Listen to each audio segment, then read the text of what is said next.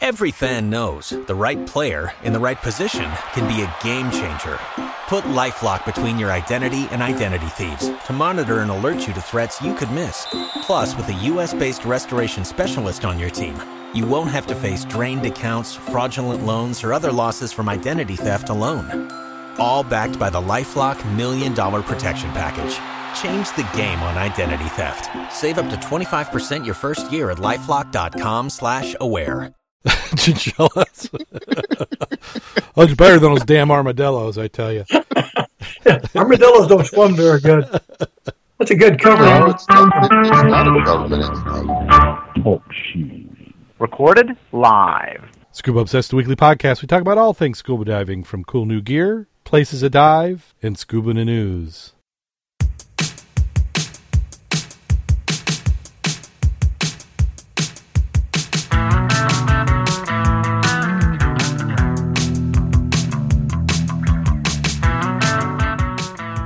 Scuba Obsessed episode 236 is recorded live April 9th, 2015.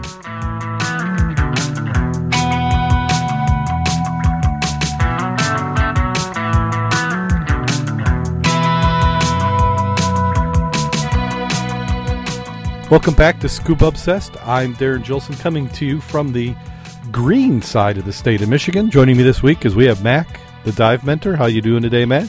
I'm doing very well, thank you. And I have just come back from the dark side, so I'm into the light again now. Mack's referring to our pre-podcast conversation. If you're in the chat room, you could have heard all sorts of conspiracy theories and been on government watch lists as well. Joining me this week, we have Jim Schultz. How you doing today, Jim? I'm just fine. We also call Jim our handler.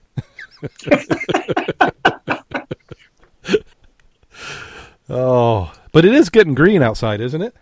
Believe it or not, I took a walk this evening with my daughter, and we're saying, my God, I don't know what he did to his lawn, but he needs to mow it. Yeah, it's just happened. It's all that pent-up winter.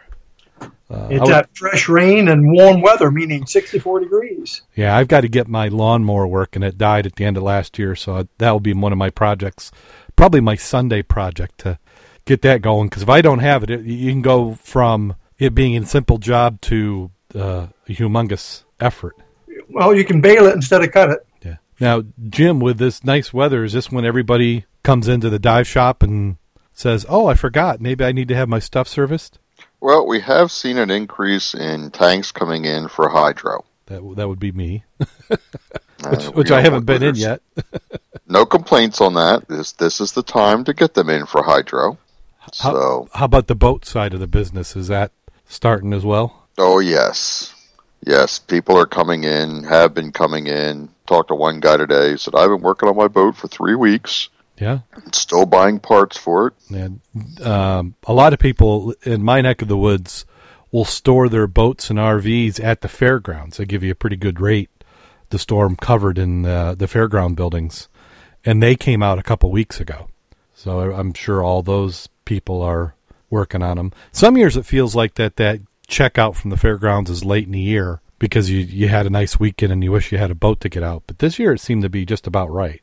And you can start seeing it pick up there at the boat launches, and some of the slips are starting to get boats in there. As soon as they figure out their engines are not going to freeze, after they use it, the boats are out there. Yeah. Unless you got outboard like Bob does, you kind of have to wait for that no freezing weather. We could still get some frost, but I don't think we're going to get enough anything that would freeze a block. I hope not. God, that would be bad. The fruit farmers. I was looking at reports today, and it looks like peaches are going to be a little tight this year. Some of the U-Picks have already announced they're not going to do U-Picks for peaches. You're going to have to buy them. Looks like some varieties of grapes have been damaged, but cherries and apples seem to be okay so far. That's your market report. If you make any money on the market, be sure to send us a check. Well, let's go ahead and jump right on into Scuba in the News. We have a follow-up from an article. If you remember, seems like people are always losing their wedding rings in the water. And we had one couple whose ring was found, Annie another name, Disgagny, and her husband were walking along. Oh, wait, I'm not even in the right article. What the heck? Oh, I had all this stuff. Talking about Martin here. I was talking about what? I can pronounce Martin. Martin. That's who lost the ring. Yeah. Yeah, that one's a little bit easier. Okay, here we go. Yeah, this is a very, very highly scripted podcast. A couple who lost their wedding ring while on a honeymoon is now going to renew their vows. AEI. The couple they're reunited with their lost wedding ring after discovered by a scuba diver in Mexico. They have renewed their vows in an intimate ceremony along with the man who found the ring. Martin and Jessica Castillo from Nuevo Larda, Mexico, lost the ring, which belonged to Mr. Castillo while he was scuba diving during their honeymoon in Playa del Carmen, and that was in February 2013. They give up any hope of finding the ring, but a Massachusetts resident, Daniel Rorick, picked it up from the ocean floor a year after it was first lost. Now, to honor the lucky reunion, the ring, Mrs. and Mr. Castillo have renewed their vows and even asked Mr. Rorick, 22, to serve as their godfather of the ring. I'm not saying the Spanish term for that. Took place the same time as their original honeymoon. Oh, in the same town. Same time. I just make up words. Who needs an article? So then the rest okay. You're fine, Darrin. It's just the government is interfering with your articles and dithering with you. Yeah, they're feeding sounds into my headphones. That's true. And making letters disappear. Yeah. Go right ahead. And let's see. The next one is somebody got lucky. Annie. How did you mean that? Lucky. Not dying is pretty lucky to me. Oh, okay. So Annie and her husband were walking along the breakwater in Ogden Point Saturday afternoon when they spotted a scuba diver in distress about 25 meters out in the water. The diver was horizontal in the water. She could hear faint cries for help. The pair didn't have any cell phones, so they asked a couple next to them to call 911. It was intuitive, she recalled. I looked at my husband and said, someone's going to have to get her. That's all I thought. The former triathlete, a 49-year-old Vancouver resident, ran down to the steps on the rocks, took off his running shoes and socks, and dove in the water. She seemed to be moving farther out to water, he said. When he reached her, the diver's dry suit was inflated like a balloon, but the waves kept splashing over her head, which was lower in the water than her body. She was taking on water. She was coughing. She wasn't coughing crazily. She just seemed numb. Her eyes were closed, and she still had her mask on. He tried to keep her head out of the water, looked for the valve to release some of the air out of the suit. She managed to push the diver closer to the breakwater where several men waded the water to help pull the woman to safety. The woman's diving partner eventually surfaced and said the pair had become separated while diving and he had been looking for her in the dark waters. A diver herself, she said she experienced diving in deep water at the point knows it's dark down there. Good news is that the diver was released from the hospital and appears to be okay. Interesting article, and you could tell she was a diver when she said looking for the valve to let the air out. As soon as I read that, it's like she's a diver. Yeah, she wouldn't know to do that. Mm-hmm. And it sounded like the lady. Yeah, sounded like she definitely had air in her boots, so her legs were up and her back would be down. Well, what could be happening is sometimes, and it even will happen with a BC, not even just a dry suit, but if you are just coughing or spitting up water, and you're trying to do everything that you mentally think gets you out of the water, and you inflate that BC, and there gets to be a point where it can be so buoyant that it will turn you horizontal. So you'd much prefer to be bobbing the water. Now you're tilted back, or if you've got a back plate and a wing, you might be forcing your head down into the water. Yeah, too much buoyancy on the suit. Yeah, well, and that's floating on the surface and back plate on the upper part of the body. Yeah. Mm-hmm. Well, that kind of brings out a good thing to try out before you need it in an emergency, is to just familiarize yourself with how your gear would react. Overinflate it while you're at the surface to see what it would do. They had a nice pool party last Friday at Bridgman. Yes. Put on, I think it was H2O. H2O, yep. They had 50 participants in it, and that would have been a great opportunity to overinflate your suit and see how difficult is it by yourself to get out of it. Doing that stuff in the pool, and I can't recommend that enough when you get new gear. Just treat it almost like your new diver. I mean, you've changed out some of your variables. Get a chance to figure it out. How's it going to react? Where are the buttons? Build up that muscle memory. If you got a new BC, the length of the inflator might be different. The buttons work different. I mean, there's been a lot of times where, even with my experience gear, you can it's kind of like driving a car, accelerator, brake. You can hit the wrong button. And then part of that comes to just keeping your wits about you. Don't panic. Yeah. And again, that's easier said than done unless you've practiced the scenario. Yes. Which most of us do not. Yeah. Well, that's something Jim Kleeman and I were talking about. We thought about making a set of like flashcards with different scenarios on. And then when you're, either before you're going down or when you're coming up, pull a card and then act out that scenario and practice it.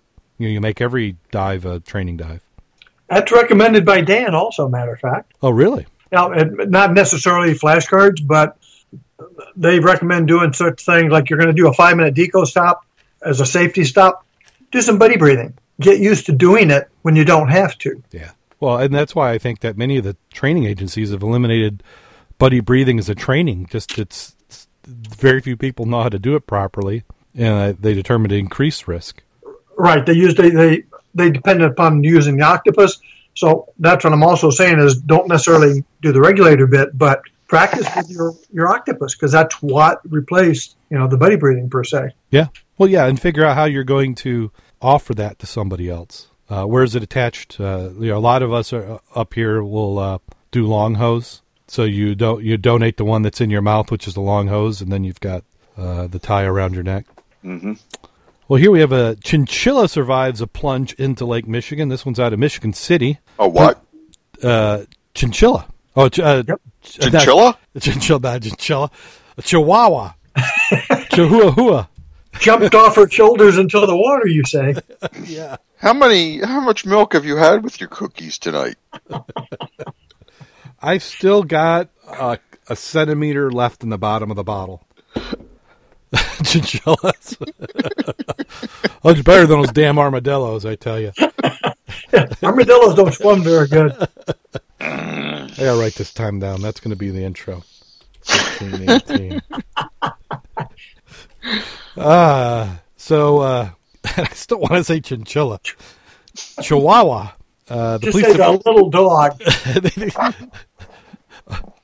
A rat on a leash. Rat. Yeah, a rat in a leash. Police Department and U.S. Coast Guard had to save the dog from Lake Michigan pack ice last weekend, and this is actually 2 weeks ago. Just before 4 p.m. on Sunday, police received a report of a dog that was trapped in the ice, having escaped its owner's vehicle in the Washington Park parking lot. Officer Jason Cracknell and Brian Wright were the first ones on the scene, alerting their supervisor, Captain John Kintzil, as to the situation. The Chihuahua was trapped in the ice about 40 yards from shore. There's a channel before the actual ice shelf that was frozen over enough that it would support the little dog's weight. The owner of the dog tried to walk out to rescue her, but the ice was not thick enough to support the weight of an adult. At one point, the dog attempted to return to land but fell through the ice. She treaded water for a short time before making it back to the pack ice, where she ran along the edge of the water looking for a way back to shore. She was afraid and cold enough at that point that she began to succumb to hypothermia, which I have to think a chinchilla. A little dog. A little dog that size, that would have to be like 2 minutes. I mean, there's like no mass there. They're just but they're high energy dogs.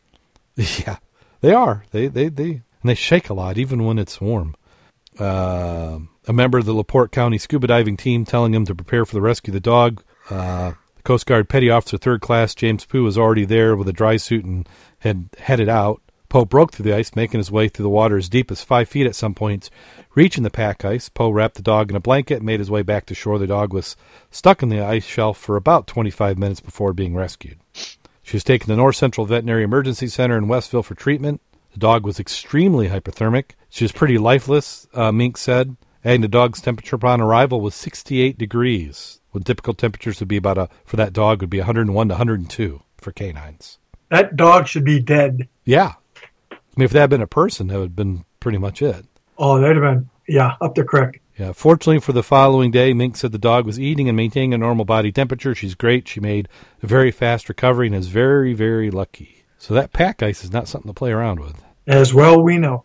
And speaking of pack ice, we do not have any ice on the North Pier side. Did that gone.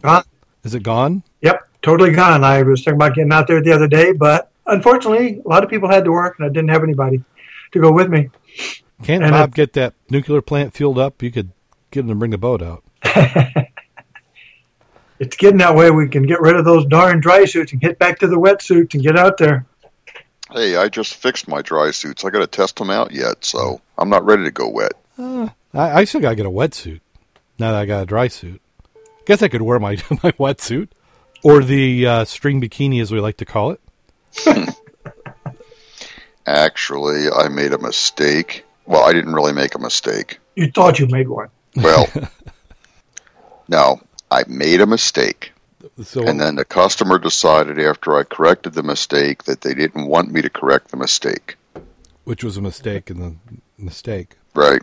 So I have a 3X wetsuit that I need to get rid of. Ah.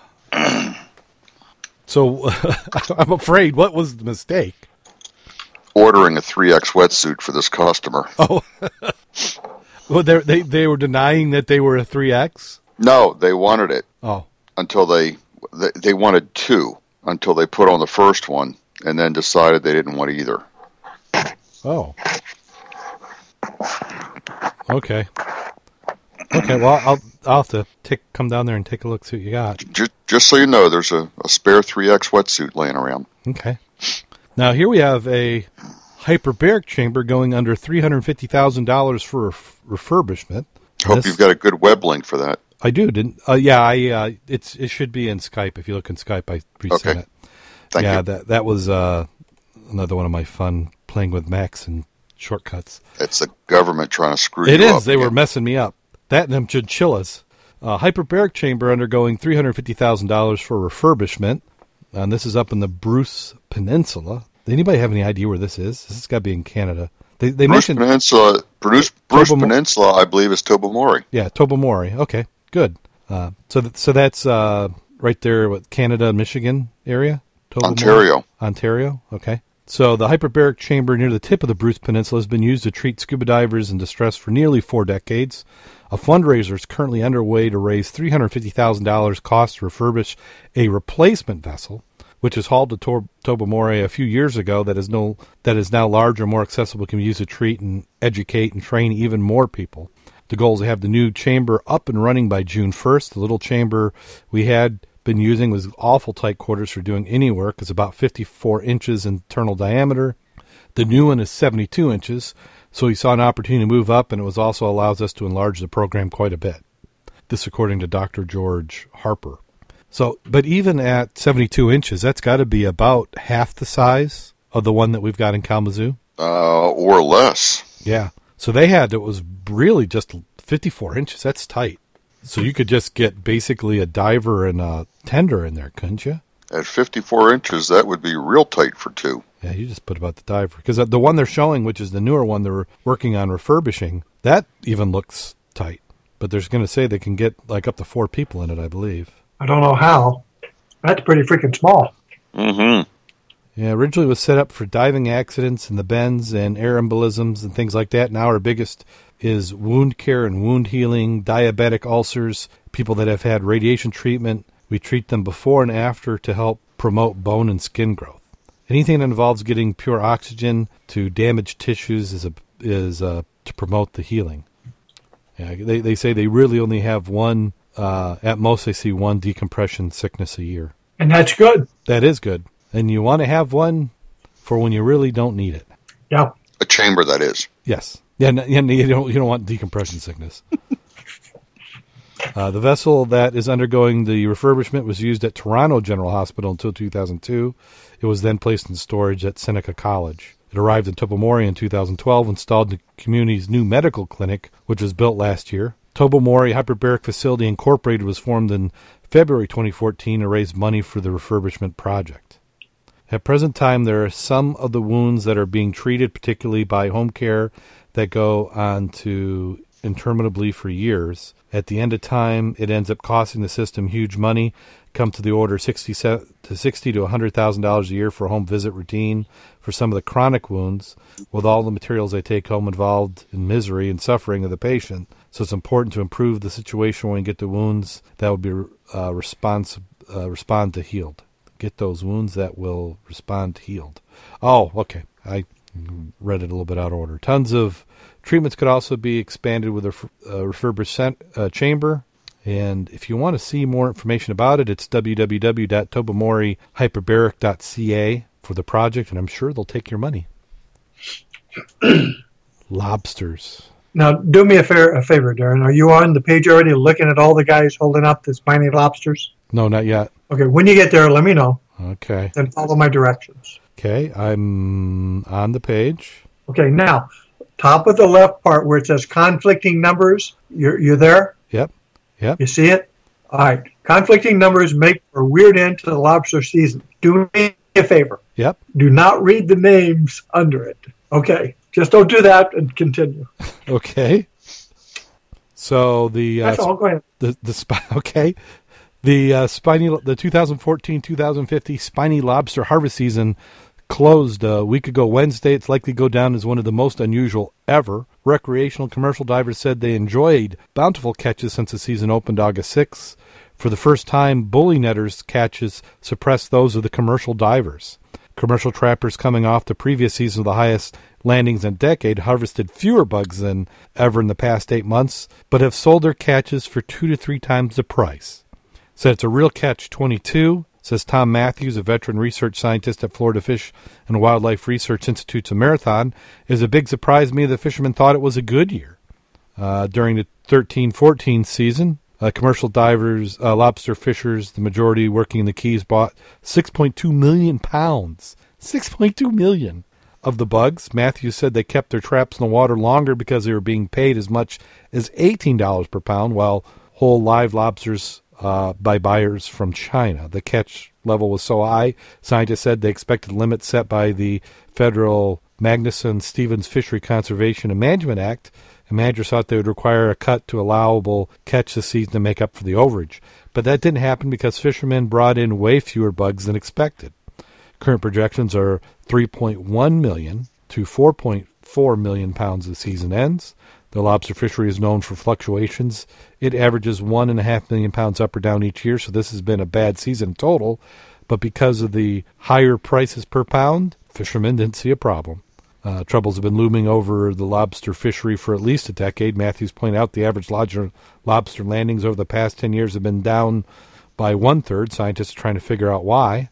Possible factors include a lobster virus discovered in 2000 that affects juveniles, overfishing in the Caribbean where the larvae settle in the Florida's inshore nurseries originate, loss of juvenile habitat in the Florida Bay and elsewhere, and other environmental factors. Biologically, it's something that needs to be addressed. So that's kind of your free market working for you. Yeah, lower catch, higher dollar, which means the sport fishermen are getting more value for their catches when they're out there because they're not selling them. Yeah, they said before the advent of the Chinese market, the brothers could expect $6 to $7 a pound for their catches. This past week they got 11. Early in the season they were getting 18. We dove a lot more than we have in the past years. When the price is $16, 100 pounds is a good payday. You know, we're going to have to remember this site because they keep seeing the headlines down here. They provide dolphin reports. Really? Mm-hmm. Must be a season for dolphins. Do they have like dolphin recipes? No, didn't really say. They just said, follow the dolphins. I wonder what manna steaks run. Here's another one since we're talking about tasty things. Hey, wait a minute. Get the latest Dolphins news, stats, injury reports. Yeah. Sent weekdays during the season. That's unbelievable. It's amazing. Mm-hmm. Yeah, it's good. It's good they're into wildlife like that. Yeah, nice of them. Right now, there's a bunch of people in their cars screaming at the radio going, you guys are numbskulls. Hey, what do they mean, us guys? I know the difference between a Chihuahua and a Chinchilla? Chimichanga. A chimichanga. That's just a little bit of batter and about 350-degree oil. 99% of what we catch, we throw back. That's better than throwing up. Yes. Or up. So this one is out of San Diego. They're talking about lobster fishing over there, where the last one was Florida. This is San Diego.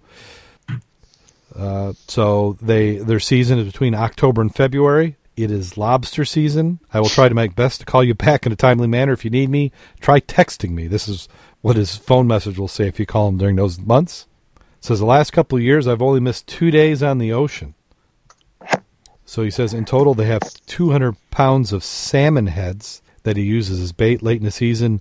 Medic likes to fish with 250 pounds. In the beginning of lobster season, it's not abnormal for him to have 4,500 pounds of bait on hand at a cost of about 50 cents a pound. So what he's saying is that a lot of the lobsters he's pulling up, so out of a trap, it's not unusual this time of year to only have one or two that are keepers. The rest he throws back, so there'll be 40 bugs in the trap, and he has to throw them all back. And that's a law to keep the fishery healthy. They have to throw the small ones or the juveniles back in the water. It says the other day we pulled a trap with 60 lobsters, could only keep one. 99% of what we catch, we throw back. The state law is that all lobsters under 3 1/4 inches, or also called shorts, be returned to the sea. They are illegal to sell. He pulls another trap where he has to cut kelp off. He says, if I catch 40 lobsters today, it's a good day for me this time of year. We have to gross about $1,000 a day, anything less than that, on a consistent basis, and he says it's time to end the season. I wonder if instead of shorts, they call them crayfish. Yeah. Well, you think that'd be a different species then. You could keep them. Because that would be big crayfish, wouldn't they? Yeah. 40% of my catch gets stolen from divers. Now, this is something I was alarmed by. And I wonder if he's over-exaggerating. You're hoping he is. In October, it's a race to get to the traps before the thieves get to them. We don't catch that many, so if somebody comes and takes 5 lobsters from me, that's a big chunk of what I made for that day. It's stealing. Some people tell themselves it's not. He's even witnessed a diver stealing from firsthand. He said, I had a scuba diver who was right on top of my trap. It was clear water that day, so I could see him. I pull up the trap as fast as I could. It was open and empty. Let's see, did we just disconnect?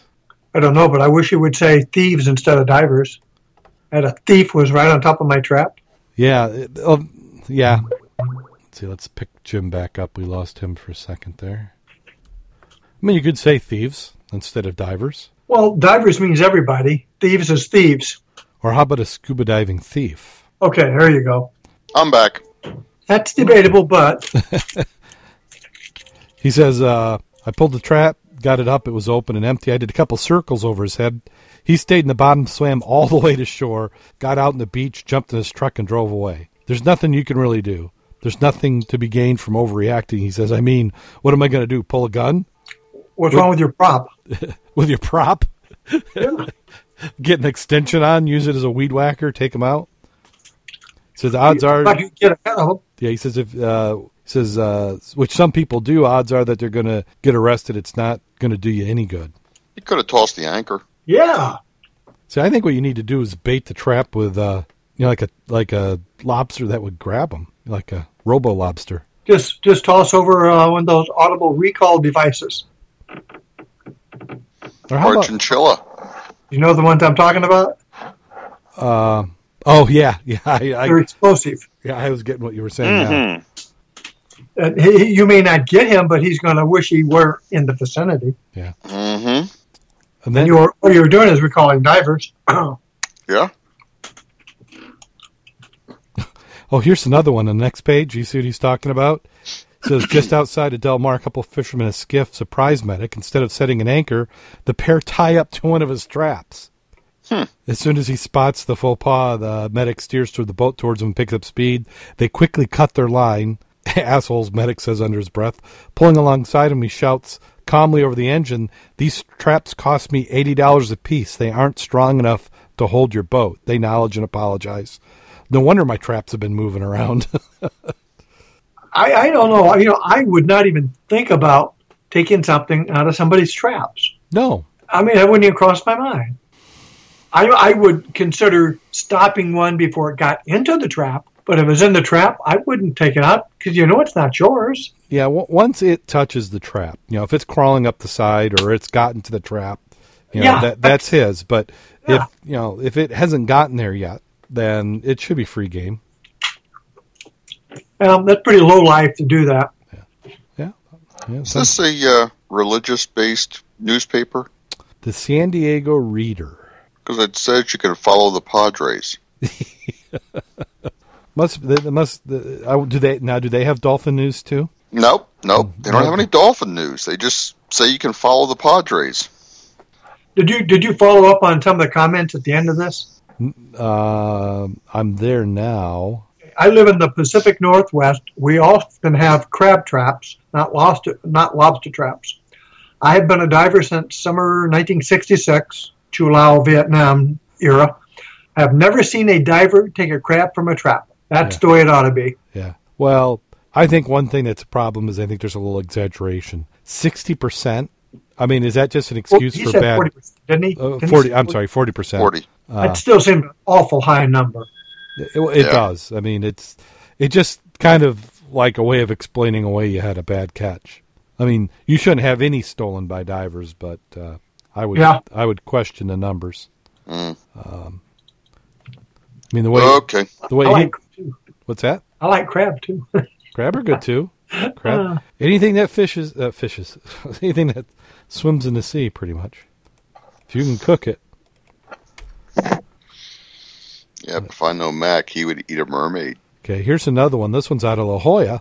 Judge confirms ruling tossing the La Jolla odor lawsuit.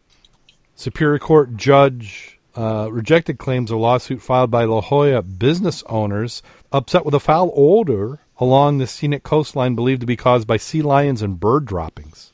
In confirming his previous tentative ruling, Judge Timothy Taylor granted the city of San Diego motion for summary judgment in the lawsuit filed 2 years ago by Citizens for Odor Nuisance Abatement. Norm Bluthenthal, the plaintiff's lawyer, said that the hearing that he will appeal. The city's attorney office said the odors are part of the risk of being situated near marine environment. Sea lions are proliferating through California, and neither their fault nor the responsibility of San Diego. The city can address the pooping habits of wild animals as a policy matter, but it can't be compelled to do so by the courts. A judge ruled that the city doesn't have the duty and control any nuisance caused by wild animals and isn't the cause of the odor. Bluthenthal contended the city took on the duty when former Mayor Bob Filner signed a May 2013 executive order calling for guano left by cormorants to be cleaned up. There's no evidence the odor is of effect. Let's see. City has taken a couple of steps to alleviate the odor, including spraying microbial form on the rocks, installing a gate and a fence, in hopes of increasing presence of people in the bluffs would deter the sea lions from taking up residence. The lawyer said the bird stench was cleaned up, only to be replaced by sea lion odor. They didn't finish the job. 2 years tells you nothing is going to get done, and people are suffering from it. You know, I am shocked and dismayed to find out that animals poop. Well, you saw no basis for that comment, though, right? What do you mean? Mayor Bob signed an executive order. God, I've heard people doing that before. Anyway, calling for guano left by cormorants to be cleaned up. It's setting a standard. Yeah, but that is I can see where their basis is, even though both of them leave a lot to be desired. Right, and does the mayor have the authority to commit the whole citizens of the county to cleaning up poop left by wild animals so that businesses who happen to be along the shore and didn't realize that there would be shore smells? Hey, it's an executive order. He doesn't need any authority. Just like when especially when an executive order, has to deal with crap. Yes. Well, it appears to be done, but maybe we'll be able to hear about that update in a year. That's like when we had the alewives die-off many, many years ago. Mm-hmm. Yeah, it used to be very, very right. Now, who are you going to sue? Nobody. Well, what this association is maintaining is that they believe it's controllable and that the city has a responsibility to pay for the cleanup. Now, I'm sure if you wanted to raise the taxes to the business owners, 20%, that they would be fine with that. Or if it's that bad, why don't they pay for it? Couldn't they hire a crew? Yeah, go on out there and do it yourself. Yeah. You can see out there with little doggy bags for the fish and stuff. Yeah. Yeah, my wife who works for animal control, there's so much of that around where people expect the government to do things that, sometimes they're not even legally allowed to do. Judge puts the kibosh on attempt to salvage Cape Cod shipwreck. This one is in Maine. Federal judges ended a Maine treasure hunter's 6-year effort to salvage what he claimed to be a $3 billion in platinum for a World War II ship off of Cape Cod.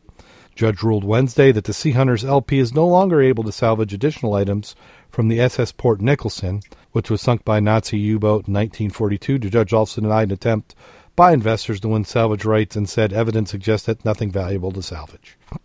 Decision first reported by the Portland Press Herald. brings an end to the effort that led to criminal investigation and legal action by investors. Greg Brooks believed the Port Nicholson carried platinum bars from the Soviet Union that were payment for the U.S. for war supplies. Now, is that possible? I mean, the judge did the ruling, so I guess it is possible. But are they able to make a ruling just because they don't believe there's treasure on it?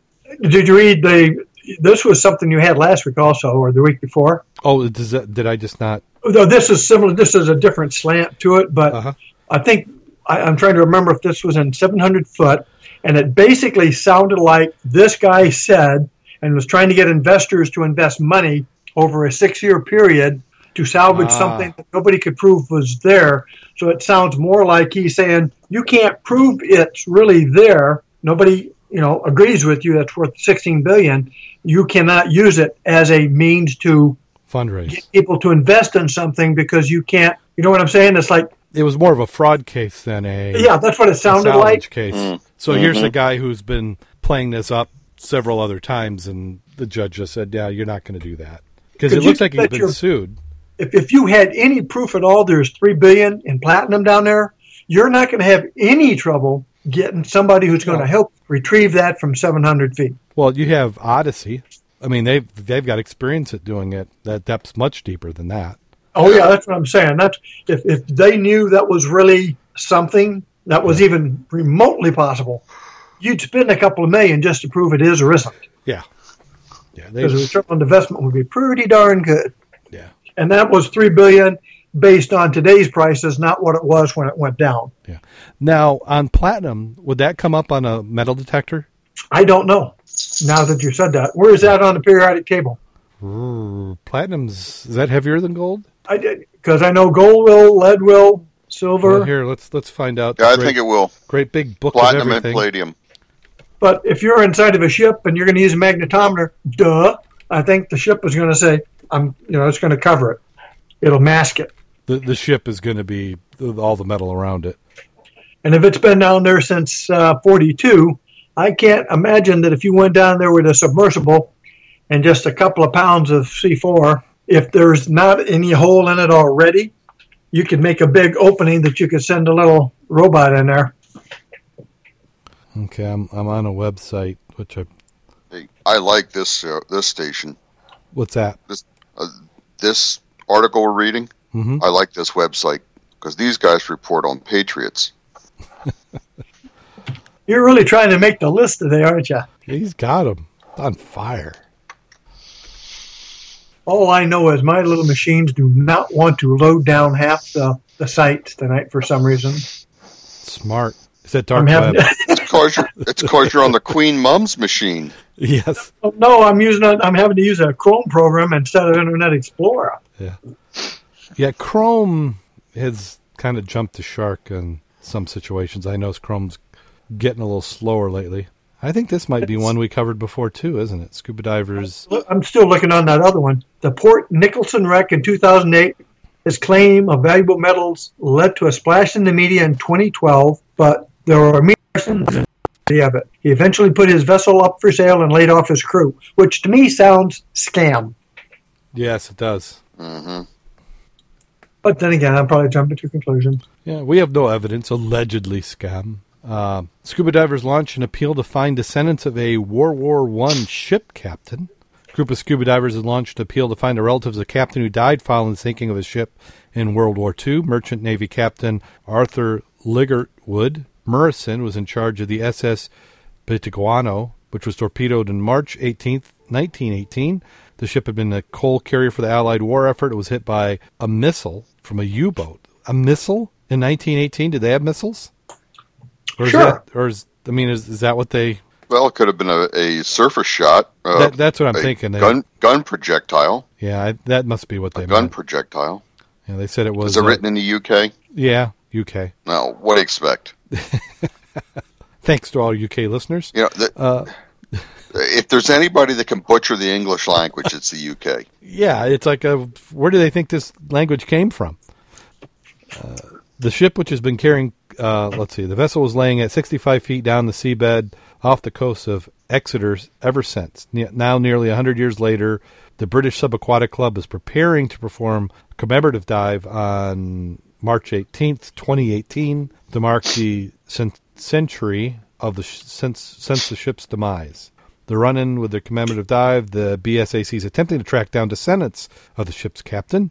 Captain Murison was from Methlick in Aberdeenshire, survived the attack, but died a year later in Granand, France, at age 58. 2 men died when the ship was torpedoed, the first mate and the 4th engineer. Now it was torpedoed. So it was missiled and then torpedoed. Somebody got a thesaurus out and they're doing something. As a club, we intend to dive on her 100th anniversary of sinking in 2018 to commemorate her loss as part of the Nautical Archaeological Society Lost Beneath the Web's 1914 to 1918 initiative. That's a long name for an initiative. We'll be trying to locate relatives of anyone who may have served on her at any time of her sinking, especially Captain Arthur Liggerwood Murison, and the 2 casualties, first mate Rudolph Richards and 4th engineer John Chin. Not much is known about Captain Murison except that he was married to a woman named Annie Donaldson in May 1900, had 2 daughters, Anne Murison, who died in 1999 in Maryland in the United States, and Agnes Hasty Murison, who died in March 1995 in Perthshire. Well, if they've got that, shouldn't that be enough? Mr. Braybroke, who has been diving for more than 30 years, added, it would be fantastic to find relatives of Captain Murison so we can share the project with our team. Particularly dive, we are planning on the centenarian of the ship sinking. Anyone who can help locate descendants or any further information on Bay Tiguano would urge to get in touch with the Severn Side Subaquatic Club. Can't they just go to Ancestry.com and look it up? Probably could. By the way, that item they're doing, the Nautical Archaeological Society is encouraging commemorative dives on World War I wrecks through a new project, Lost Beneath the Waves, 1914-1918. Divers around the world, sport, commercial, military, are invited to visit sites of World War I losses of any nation from now to 2018, as close as possible to the anniversaries of their sinking. They're asked to share their experiences, observations, and any research by uploading photographs, video clips, and notes following their dives. So that's where they're coming from. Okay. It's a cool program. As long as you get a permit. A permit to dive it? Hey, government wreck. You need a permit to dive. Oh, wait a minute. 2 people died on it, right? So you can't do any exploration on that, right? It's like a tomb. Oh, here we go. Get a permit to dive the Monitor. Yeah, that's because the current from your fins will destroy the Monitor. Right. Yeah, what's left of it that they didn't take already that you don't see. That they stole and stuck in a museum. that they then couldn't fund to finish the project, so it rusted in a tank. If you're an archaeologist, it's not thievery. It's called Grant. Okay, this one is out of Australia. Underwater rugby champions will be held in Brisbane. They were held this last weekend. Hosted by the University of Queensland team, the Unidive Gals. For some years, Australia and New Zealand have been playing for a Hunter Cup, currently held by Australia. The Pan-Pacific competition is the first time a team from Asia will compete in Australia. Singapore is sending 2 teams. Underwater rugby is played in a deep pool, maximum depth of 5 meters, with teams of 12. 6 players from each team are in the water at one time, and they use the bench regularly to cover their breath. The goals are on the bottom of the pool, and positions are forward, back, and goalie.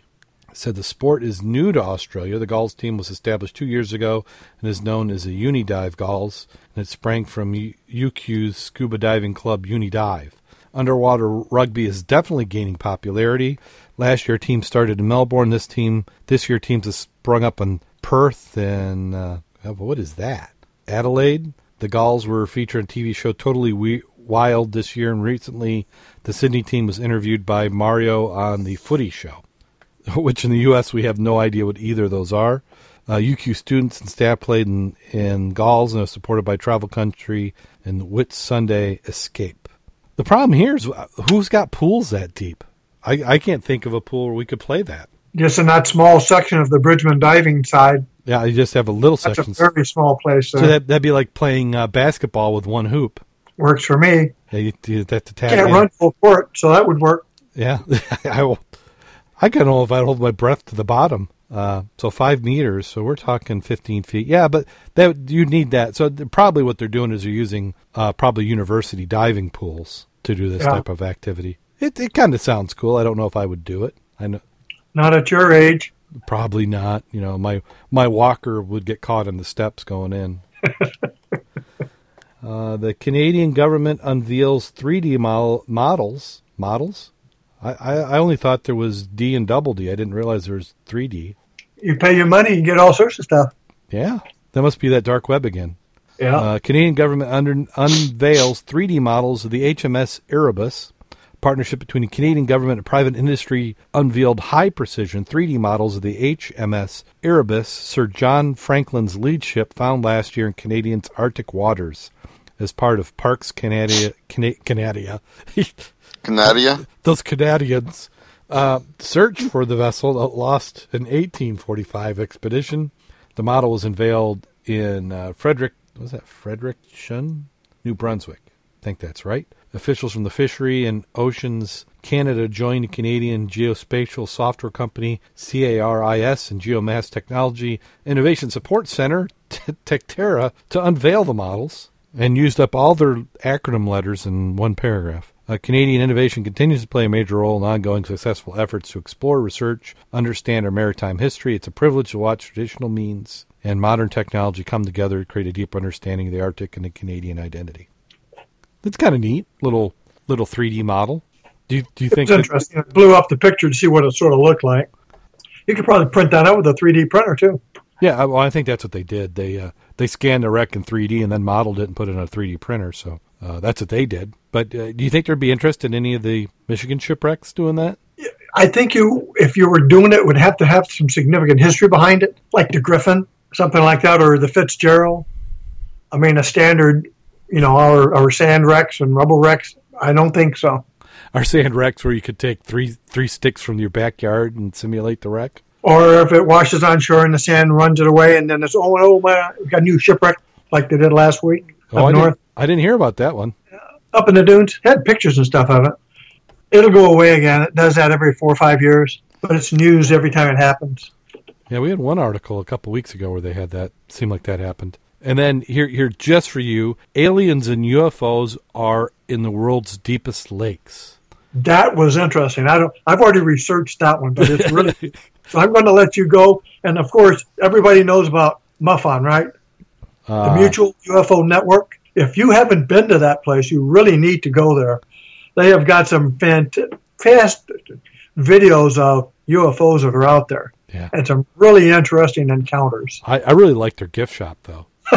They've got I like the alien rides myself. Yeah, they got the you can get the aluminum ball caps and. I cannot wear the aluminum ball caps. For some reason, they keep falling off from. I don't know. It's maybe because I've got the foil too tight. Well, they say a lot of men wear it on the wrong head. Because they're supposed to use the one that they think with, not the one they do with, or whatever. Something about you lying, something called a jockstrap. I don't know. Yeah, it's curious reports of extraterrestrials are pulling Steven Spielberg to Siberia. Goodness, I should just quit now. Siberia. No, wait. I got to interrupt here. Yes. I've got an important question for Mack. If you're using the aluminum foil to protect the important stuff, why would you not wear it in your jockstrap? Because I use lead. I don't use aluminum foil. We're back to the periodic table again. You're going to think that's funny, but lead jockstraps have been used back on some experiments years ago. Jim, I think this explains quite a bit. It helps me explain why his wife says there's no lead in his pencil. Oh gosh, I'm gonna have to break out the sound recordings. You're gonna need a drum roll. Simple crash. Since ancient times, the lake Baikal has been known as deeply mysterious, but in the closing years of the Soviet era and since there's been a number of alleged sightings of aliens and UFOs. Initially, these were covered up by authorities of the USSR, but later were revealed by the Russian media. In recent days have been unconfirmed reports that Russia that American director Steven Spielberg is planning a documentary based on the weird, and let me go back. What date is this article? It's the 30th. It's Friday, April the 10th, 2015. It's not April 1st. I know. It's like I think even when I posted it originally. But this article goes on and on and on. And it's got some good pictures. Did you go through and do the interviews? I actually listened to all this. This is neat stuff. Yeah, this is a long one. I mean, this goes on and on. Yes, it does. That one lady looks like Rhea Perlman, though. She recalls a UFO visit to the Kandra Salmon. Yeah, it goes on. So if you're into aliens and underwater, this is an involved article. Aren't all divers? Yeah. Or most divers? Yeah. As long as they're not an invasive species, I'm all for it. Hey, they were here first. How do you think you got here? You were seated here, man. Come on. Okay. I would go to one of their conferences in a heartbeat. Wouldn't you guys? Oh, especially if it was in Vegas. You know, I have been to a conference with my dad in the 70s. We went to one. They had... and you remember it?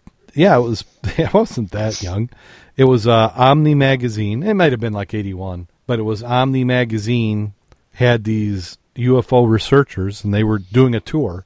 And they came to... That was when I lived in Midland, and we went and listened to the presentation. And they had all sorts of stuff. They had photos, and they put it up on screens, and you got to see it. And it was interesting. I edited one of my presentations I was given not too long ago, and I was talking about the Michigan Triangle, and the people have a little interest in that aspect. But I went through the MUFON reports for 2012 and 13. It's a phenomenal amount of activity along the coast from St. Joe up to Muskegon, which is one of the legs of the triangle. And there's a good bit of the new type, the triangle type, that have been identified and caught on radar as, I don't know what those are, type items from Chicago. Now, it's quite interesting. Now, have you gone out there and have you noticed that if you're watching the sun go down, that it sizzles when it hits the water? Well, it has to. I mean, it's hot, man. The other one is the green flash, which I still haven't seen. You haven't seen the green flash? I haven't seen the green flash. I feel neglected, or I don't know. Mark was out there a couple of weeks ago, and if you saw the pictures he put on Facebook of the Aurora Borealis. Now, those are cool. Well, are you sure, or was that re-entry flashes from alien aircraft? Or it could be. I mean, that's what some of the speculation was. That's why so many people were out there watching. Well, we know there are things that happen that the government does not want to talk about. Absolutely. Like things that fall off airplanes that disappear. Yeah. Oh, don't even. Okay, we're back. We're back to the pre-show stuff. I've been following this flight where the plane crashed, and you as a pilot might have a thought on this, where they said that the captain locked the other pilot out of the cabin. Yeah, co-pilot locked the captain out of the cabin, and then set the one that crashed in France. Now, from people I know who've piloted the Airbus, they said that would be screaming so loud as you were coming down. But they said that they claimed that the guy who was causing it to crash was calm because they could hear his breathing on the tape. And but there was no pull up. Well, they haven't released the audio conveniently. So, and then also they said on the door, if somebody's trying to break in the door, there's an unsilenceable alarm that goes off for 30 seconds. So they said all that noise would be such a racket that you couldn't hear the pilot breathing. So there's a lot of stuff. Also, they found the flight recorder, but a chip had fallen out of it and they couldn't find it. Does that even seem possible? Not on the flight recorder. Yeah. But there was other items that have come out in the German paper, Der Spiegel, about they had actually found chips from people's camera/phones. Yeah. That they took during that last 10-minute ride down, and now is that sort people of interesting to see some of that? Even though I could understand why you would not want that publicized, but by the same token, I didn't do the calculations. But if it took you 10 or 15 minutes to come down from 36,000 feet, that's not a really ungodly descent rate. 500 feet a minute is a standard for landing pattern for around here anyway. Well, they what they're saying is that he used the autopilot. Yeah. So I'm not. It's possible some of this stuff comes together. It's just the way it all comes out is reported, and some of this I blame on papers want to be the first to report something, and they're not vetting their sources. Well, the other aspect, after all these many weeks, have you seen any article on what the gentleman's religion is? I'm just curious as heck. Well, they real early on said he was Muslim, but then they retracted that. That was a German statement by another German organization. Yeah. Yeah, there was some saying that he was on medicines, that they went through his house and they found pills that he hadn't taken. But, I mean, just all the stuff, the way the information comes out, it's all hard to believe anything one way or the other. But I'm still amazed. You mean you don't trust the government in their information releases? Well, mean you think the media might be misleading the public? Well, let's jump into conspiracy.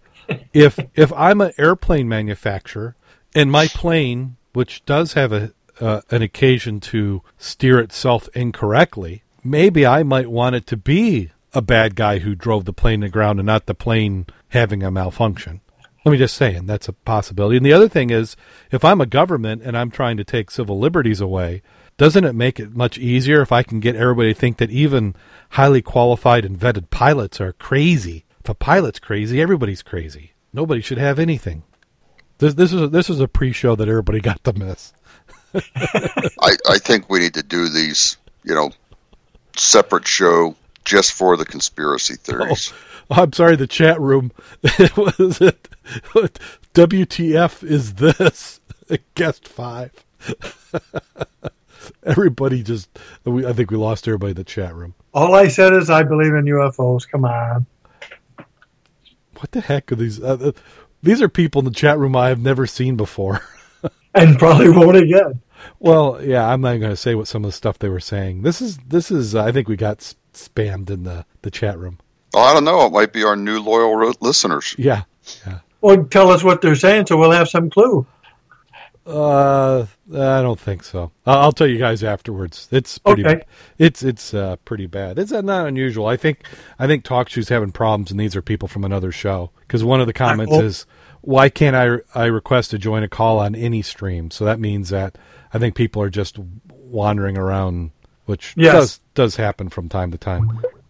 Okay, I'm doing the erasing motion at my screen here, so we can start over now. Okay. Photos of the week. So we're doing a reset. Okay, photos of the week. We have a spectacular photo of a scuba diver swimming under a massive fish tornado, which I thought was a nice photo. National Geographic shot is a picture of a diver swimming under a shoal of fish in Cabo Palma in Baja California Peninsula, Mexico. The picture was shot by California photographer Jeff Hester. Shows an ocean full of life, but wasn't always the case. It's an interesting picture. It would sort of freak you out, though. That would be... if you were in that would... I don't know. I don't think I'd want to be in that. If those fish had teeth, I'd be very concerned. well, look at the size of some of the fish that are outside the group. Yeah. I mean, they're a good 2.5, 3 feet. And that tornado just looks to be filled with them. And they look like piranha. Or not. Yeah. I bet they taste like chicken, though. And let's see. We got some potentially cool, if I can get back to it, scuba gear. So this might be a case where you want to be droned. Yeah. That's not a bad idea there. Well, you think about it, that would be much more effective than some of the others. And what we're talking about is the article is the StamfordAdvocate.com, a drone attachment developed by Stanford to help prevent drowning. Fly out and drop a ring buoy. Yeah, Bill Pedra was gathering feedback from lifeguards about his invention, which was a drone, an accessory for an alien drone that drops a life preserver to swimmers in distress. the improvements they suggested was not one that he expected. He said it needed to be designed to drop 2 life rings or 4 or more. In March, Pedro posted his project Riptide on Kickstarter, crowdfunding site, to set money for a goal. The help of 5 high school students in Kinglow, Thomas, Haywood, and Stanford, Pedro developed the accessory which attaches to a drone that can be guided from a breach to a struggling swimmer and drop a life preserver, buying time until lifeguards can get to the swimmer. The project generated waves of attention on major outlets, partly thanks to Helen Greener, creator of iRobot and Roomba vacuum cleaner, who saw the 47-second demo video Pedro tweeted on Twitter. Greener retweeted it to thousands of followers, with the video going viral from there. He was tweeting about the company again last month and noticed that she had contributed money for the Kickstarter campaign. You could not buy that exposure, Pedro said. It's just one of those things that as soon as she tweeted it, it got picked up. He says he plans to build a company around Project Riptide and establish it in Stanford, where he got feedback and assistance from King students who participated in computer science and robotics class taught by Susan Heinz. Pedro is a software programmer by trade who lives in Manchester with his brother, a Stanford resident. Pedro remembers being interested in spacecraft at an early age. Do they say how much it is? Okay. The Splash drone is selling a device for $7.99 or $3.89 for a build-it-yourself kit. He has the drone attachment at $99, drone not included, with prices going up there from various functionality being added. An uninflated folded life ring is loaded in a drop mechanism that can be controlled remotely, with a sensor triggering rapid inflation the moment it hits the water. The top-of-the-line Riptide lists for $5,000, with full beach coverage package for resorts, emergency responders that include devices, and a week of on-site training. That's right. You need at least a week of on-site training at any resorts who buy this. Yes. The more tropical, the longer it will take. That's right. We've got to make sure we compensate for tides and current. And it would be interesting to see the total cost for that, because you'd have to have a trained operator on staff at all times. Yeah. But $5,000 does not seem a bad deal. No, not for safety equipment. And to save a life? Yeah. Now, is that just to drop something that would be a flotation device, or would there be a line attached to it? Well, depending on how far you were out, it'd be hard to judge a line. Therefore, if I got an inflated something I could grab onto, that's a lot better than I don't have anything but me. Yeah, which makes sense. With the cost of the attachment, that would make sense. That's what it is. Yeah. Just have like a little packet, little water sensor, moisture sensor. As soon as it gets wet, it inflates. You saw the picture, right? It's got a white drone, waterproof drone, and under it you got long legs, and under it is looks like a rolled up safety sausage. Yeah, because what he's doing is he's taking a drone that normally would have had a camera mounted underneath there, and they've replaced the camera. Because that DJI Phantom drone, that is a nice drone. I was thinking if you leave the camera on there, then the operator could continue to monitor the person's condition and direct rescuers in. Yeah. Plus, the rescuers can hone in on the drone above. Yeah. Well, that DJI makes I believe it's a 6-propeller drone that has significant lifting power, and that one you could probably do a camera and have 6 buoys on it. They've got some that are designed to do large Hollywood cameras now, and they've got quite a bit of lifting power. And flying these isn't as tough as it used to be to fly helicopters or remote control. It's gotten much easier. Still requires a little bit of training, but it wouldn't take a long time for you to train. You just have that as one of the things. If you're a lifeguard, you learn how to operate the drone. Yeah. Mm-hmm. Yeah, it's a cool idea. And then how about this? I think this is the Dive Club's next boat. Yeah, I want to know the Dive Club so I can join. But then again, I don't think I could afford the membership. Actually, looking at that boat, I know I couldn't. The membership, forget that. Yeah, what we're referring to is, and get this to come up, is that this is a yacht that is able to hold another yacht. I wouldn't mind being filthy rich. I mean, filthy rich to have that. Yeah, it's the 196-foot Jade from CRN that comes with a hydraulic-powered hatch, which can just deploy a smaller but similarly opulent boat. And I would say that's probably about a 30-footer, 28-footer, wouldn't you say? It's hard to tell. Yeah, it's a low profile. Yeah, it's kind of a sportier boat.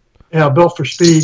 Yeah, but I mean, you still got the platform in the back. You could get some divers in the water. Is that a dive flag they've got in the corner? It's hard to tell. Nah, not unless it's green. Oh, is it green? It's having a hard time seeing the color on the screen. Yeah, the yacht's priced at 48 million pounds. It can be filled with 18,000 liters of water and used as an indoor ocean pool, or it can be used to park the boat.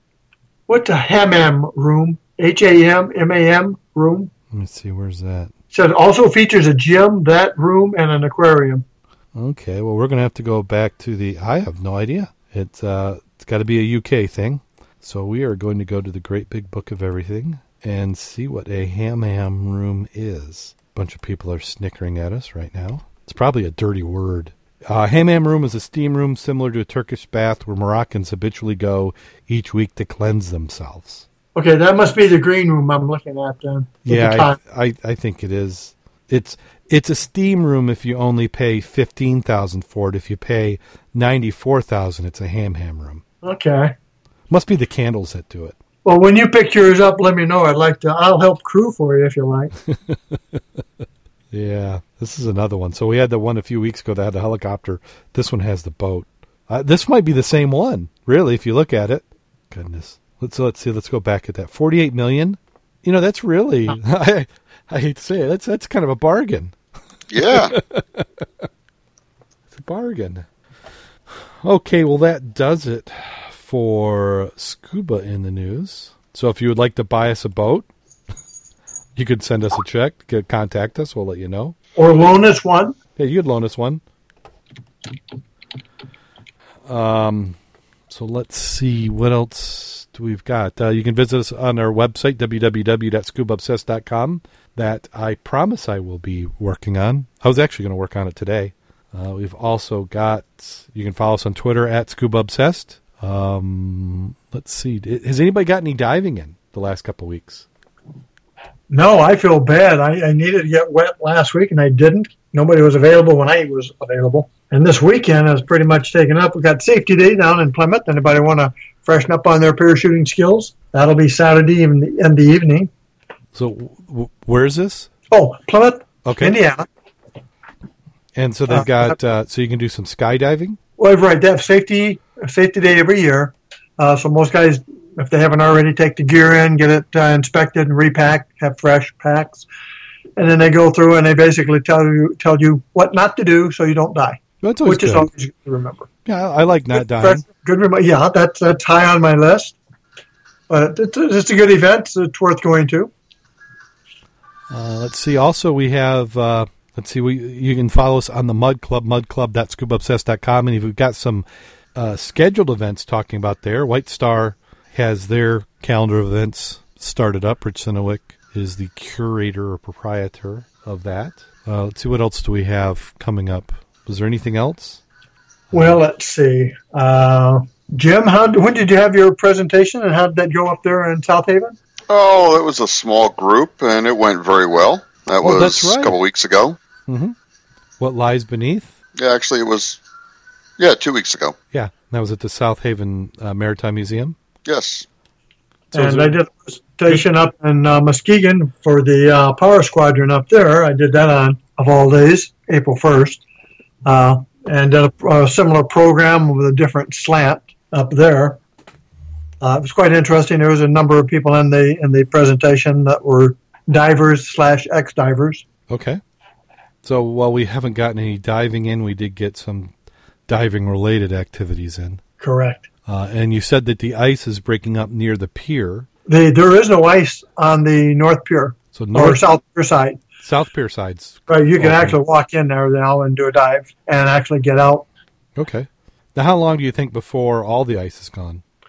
Basically, from what I was finding the other day, and it's basically gone. They had a little bit on the south side that was in a protected area, but it's been several days, so I would be surprised if there's any ice out there. Yeah, because we had rain. Last night it rained hard here at home, and then throughout the day we were having rain on and off. Yeah. Which is going to do good for river visibility, so we may have just missed the river season this year and just go right into lake diving. I just need to get wet. See, now we'll start to watch for when they get the buoys out. Yeah. Yeah, I'm ready. Jim, have you heard anything about when they're going to put that buoy out, or do you know if they are, since the has inputs? As far as I know, it's still going out. I checked today, and it was not up yet. And you're talking about the one up in South Haven, not the one off of Cook Plant? Neither one of them are up yet. Right. Cool. Okay. Let's see, is there anything else? Anybody got anything to plug? Oh, let me see what we got here. Not too much for April yet. We've still got, I've put down the 11th, 18th, and 25th of this month, all Saturdays for dives to be determined. I know that as soon as Bob is off of his outage duties, he'll be chomping at the bit to get into the water. Any word on when that outage is going to end? I really haven't paid any attention to it lately. But it was supposed to be a 29-dayer, so... Oh, wow, so a pretty quick one then. I would think it's coming up to be done. Yeah, you used to hear all about outages when they were longer. Now when they're so short... They try to be short. Yeah, they try. I mean, there's always things can happen. They can break something that you can't fix, and you have to replace, and that can turn a 30-day into a 6-month. But it's been a while since they've had one of those happen. Probably the last one was when the turbine went bad. Yeah, 29 days is doable. I mean, they did a lot of prep work. And again, planning is the key. Having the parts before you need them is key. Yeah. You have that kind of stuff, then you can do it. And good, dedicated employees. Yeah, and they've got the incentive to do it. Okay. And then, did we talk about the open house at Wolf's? Has that been since we... I believe we did, yeah. Okay. Yeah, that went well. Yeah, I miss a week, and I'm all out of timing. And St. Louis Sam's in the chat room, and I'm not sure what he's trying to get me to look at. He said, check Craigslist, which I know Craigslist is like online classifieds, but I'm not sure what for. It said Plymouth, Indiana. So here, I don't know if they're just looking at... Is there something particular we should look at, St. Louis Sam, if he's still there? I don't know, but you've got about an hour before you lose power. Oh, to buy a boat. Oh. Well, let's take a look. Okay, so Plymouth, Indiana. I wonder if is that where he's got a boat? Plymouth, Indiana. That's not too far from here. I used to work in Plymouth. So we're going to go Craig. Whoops. Sharing it on... I'm going to Craigslist.org, who's not a sponsor but should be. I don't know. I don't even know how Craigslist makes their money. Let's see. So I'm going to go South Bend. I think that's the local area. And we go boats, which I'm sure this time of year is just loaded with nothing but boats. Oh, he wasn't saying he's talking about go to Craigslist to buy a boat, which can be a good deal. And then Plymouth, he was talking about. Isn't that where your jump zone is? Well, that's where the closest one around here is. Yeah. Okay. So I was combining two threads together. So not specifically. So we got boats by owner, boats by dealer. Let's do boats by owner.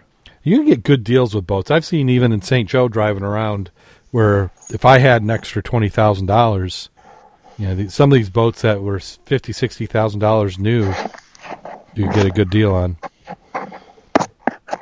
If you had an extra $20,000, you'd have another horse or 10. No! Say it's not so. Oh, the truth hurts. Well, your wife would have another horse or 10. Yeah. Here's a 2009 Glass Run 205 GXL for $23,500. It's got a picture. Yeah, it's just a speedboat. Not a good dive boat. Okay. Yeah, the St. Louis Sam saying a boat is a hole a hole in the water you pour money into, which is true.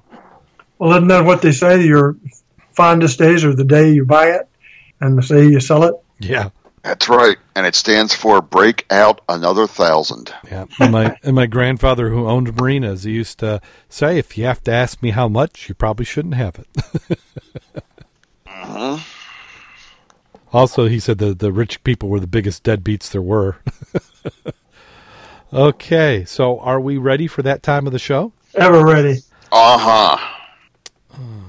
Did I do this one already? Let me see. Yeah, I have, actually. Ooh, this is a bad one. What? Did it get any better over time? No, I've got the wrong one here. Does it have anything to do with chinchillas or chihuahuas? No, it didn't. I had one that Rod sent me, but then when I pasted it in here, it's not the correct one. I must have overwrote it. So let me see if I can find it. It's the government fooling with your internet again. They were in my computer. They're in your computer. There you are. We told you. In it. You never should have used those encryption files. Goodness, yeah. You started encrypting your emails, and now you're a target. It had nothing to do with the 40 times I said bomb terrorists. Oh, just stir the pot. Stir the pot. Well, actually, that was one of my my plugins I wanted to do. Is I wanted one that would take like the high trigger words and randomly insert it into every email you sent. And at some point, they would get tired of reading all your email. I was actually thinking about using them as like an archive service. If you couldn't find an email, you could just send the NSA a message and say, "Hey, can you tell me what I said in this date?" Yeah, they probably could. Well, that's what they say. You don't have to back up your computer. Just ask them if they'd mind giving you a little more information back from yours. Okay. Well, let me see. I think this one might be the one I was looking for. Okay. So, this one's going to be pretty bad. Okay. You ready? I'm bated breath, yes. Bated breath. So here we go. Stop eating fish.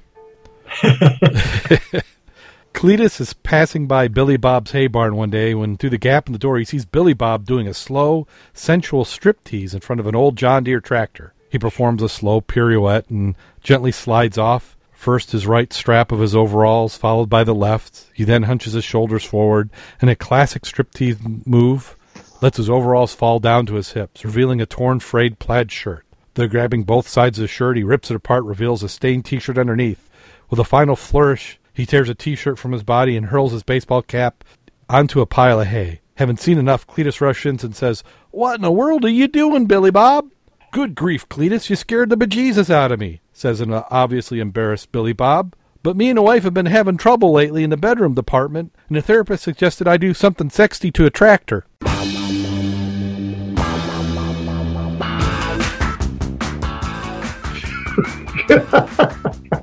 Okie dokie. John Deere will never be the same. Yeah. So how many people do you have in the chat room still hanging on after all our ramblings and ranting and ravings? We had one. We had one who came in at the end after everybody else, and those others didn't have anything to say. They were saying, some of them were saying really naughty things. So I think that they were just spamming the chat room, but St. Louis Sam's a regular. And appreciate you and all the others who listen to the show and download. If you have any comments, send them to us at the show. And until next week, go out there and get wet. And stay safe. And don't eat any mermaids. What is it with the mermaids?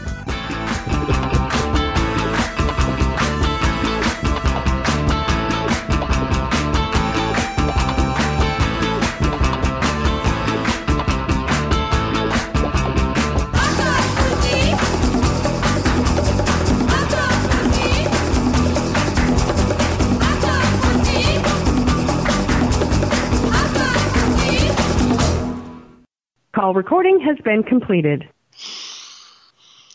With Lucky Land Slots, you can get lucky just about anywhere. Dearly beloved, we are gathered here today to... Has anyone seen the bride and groom? Sorry, we're here. We were getting lucky in the limo and we lost track of time. No, Lucky Land Casino, with cash prizes that add up quicker than a guest registry. In that case, I pronounce you lucky.